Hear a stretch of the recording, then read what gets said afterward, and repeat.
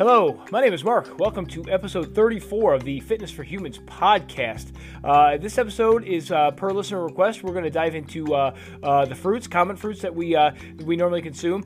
Just a little bit of a side note, guys. I love it when you make requests as far as what you want me to talk about. That makes my job a lot easier as far as coming up with material. And anytime you guys do make a request, I promise you that it goes right to the front of the line. This one was actually just recommended by one of my children, actually, and because I was kind of at a little bit of a block this week, and they're like, "Why don't you do it on fruit, Dad?" And I kind of chuckled a little bit, like, "Okay, what am I going to talk about with fruit?" But then the more I thought about it, like, wait a minute, fruit does kind of actually get a little bit of a bad rap because of its higher sugar content. Therefore people try to avoid fruits, at least most types of fruits. And I kind of wanted to clear the air on that a little bit because the truth of the matter is anything overconsumed is bad for you, but as long as consumed in moderation, all fruits are good for you, even the ones that are being considered higher sugar ones. So what I'm going to do is I'm going to break down a lot of the ones that we commonly consume, and I want to go over the good things about them as well as some of the concerns with them if they are in fact overconsumed. So, first thing I want to touch on are apples. Obviously high fiber, but very good for boosting your gut microbiome. They say an apple a day keeps the doctor away. The apples are very high in nutrients.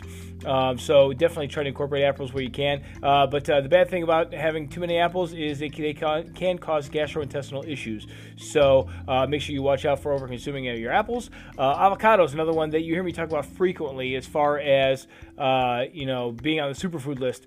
These are very vitamin-rich and omega-3 rich fruits. Avocado is technically considered a fruit with the seed in it. But if you are somebody who's sensitive, or has irritable bowel syndrome, you could be sensitive to avocados, so be careful of that. Bananas. Now, bananas get a little bit of a bad rap as far as being high sugar, but it really depends on the ripeness of a banana. So if you're eating a more ripe banana, you're going to have a higher sugar content, and really that applies to a lot of fruits, actually. But if you eat it a little bit more on the green side, you're going to have a much lower sugar content on a banana. These are high in fiber as well as potassium. Now, one thing to be aware of with bananas is if you're somebody who is subject to having migraines, make sure that you're aware that studies have shown that bananas could play a factor in bringing on migraine headaches. So be aware of that. Now, currants. Some people have never even consumed a currant, but what a currant is basically is a small raisin. It's made from a dried Corinth grape.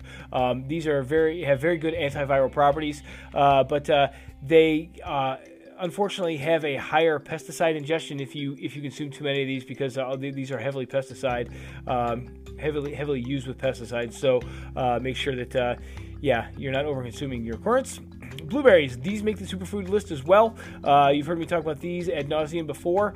Rich in antioxidants, nutrient dense, and very good for renal diets. However, overconsuming can cause GI issues with that. So, basically, what we're going through all the list here, even the good things can be overconsumed. So make sure that we try to avoid overconsuming fruits where we can.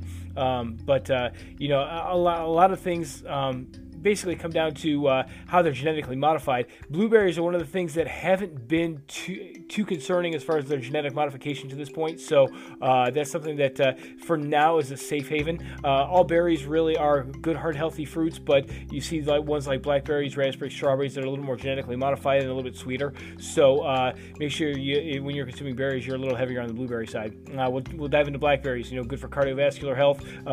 We just touched on all berries being good for heart health, but they are also anti-inflammatory.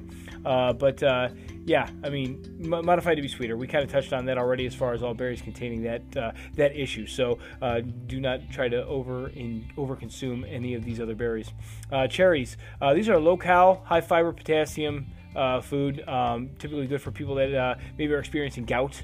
But can cause stomach cramping if they're overconsumed as well. So be aware of that. Cranberries. Now, a lot of times, people recognize the anti-inflammatory as well as antioxidant properties with cranberries, but they have been shown to possibly play a part in the formation of kidney stones. So do not overconsume your cranberries.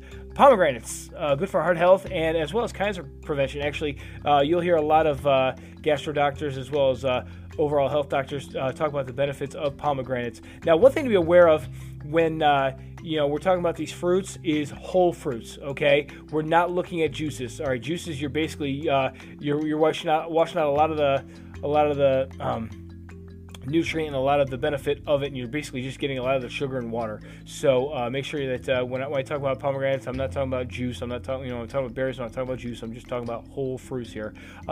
Pomegranates, though, they can conflict with certain prescriptions that you may be taking, so be aware of that if you're somebody who is prescribed any type of medicine.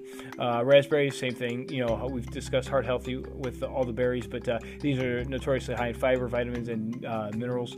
But they can actually be known to increase blood pressure in certain instances, so be aware of that.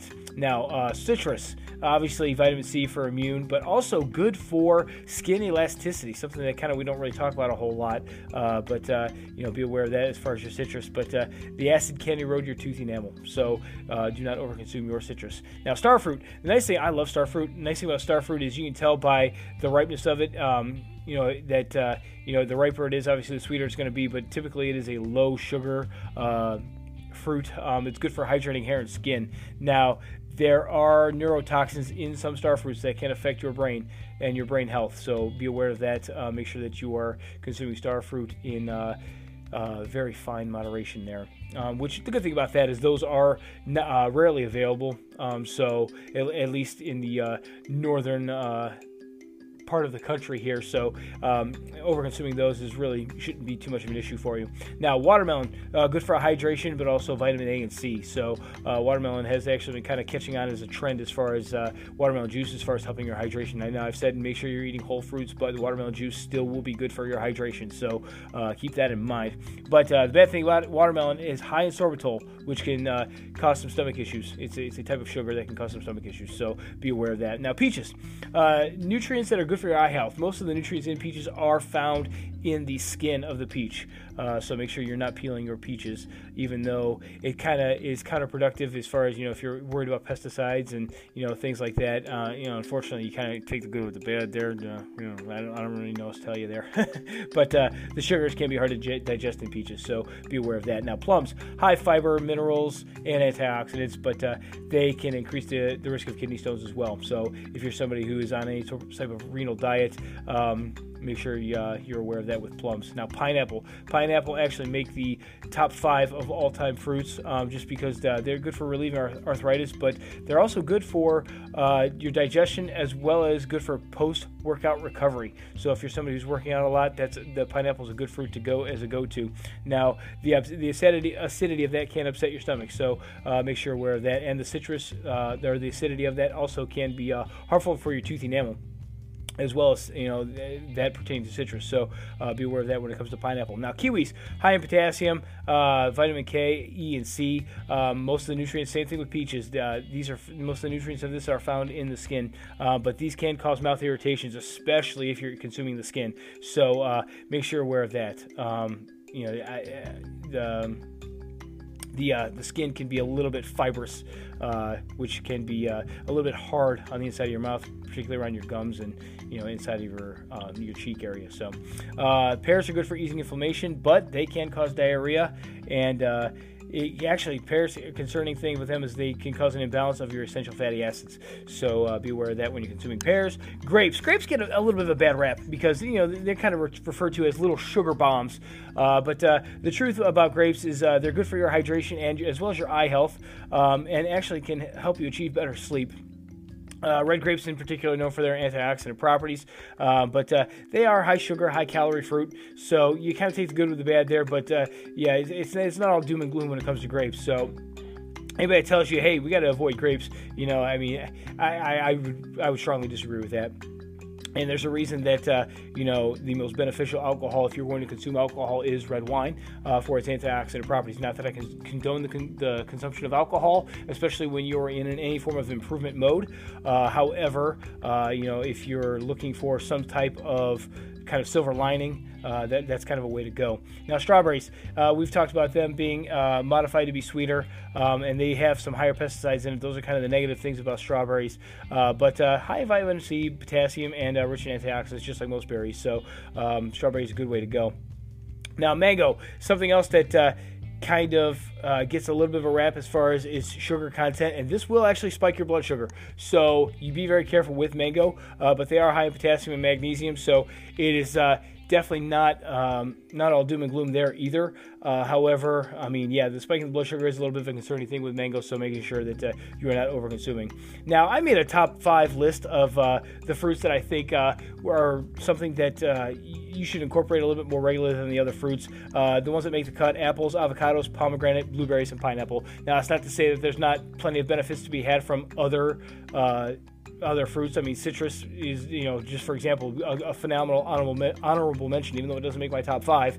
I mean, just because of, good for the immune system, as well as your skin elasticity, which is things that we kind of try to fight to maintain. So just try to keep that in mind and be educated when going over all your fruits. So I want to recap the episode. First off, fruit is a good thing. Okay, guys, there's no such thing as bad fruits. So just making sure that you keep that in mind. Don't feel guilty if you decide to have some fruit. It's a good way to actually kick a sugar craving as well. It's something that I kind of utilize fruit to do. Make sure you keep it in moderation when you're consuming any types of fruits. And make sure you focus on the top 5. We've gone over the top 5 as far as the benefits, as far as the good far outweighing the bad. So make sure you keep that in mind when you incorporate fruits into your diet. And hopefully this has all been beneficial for you. Until next time, so long.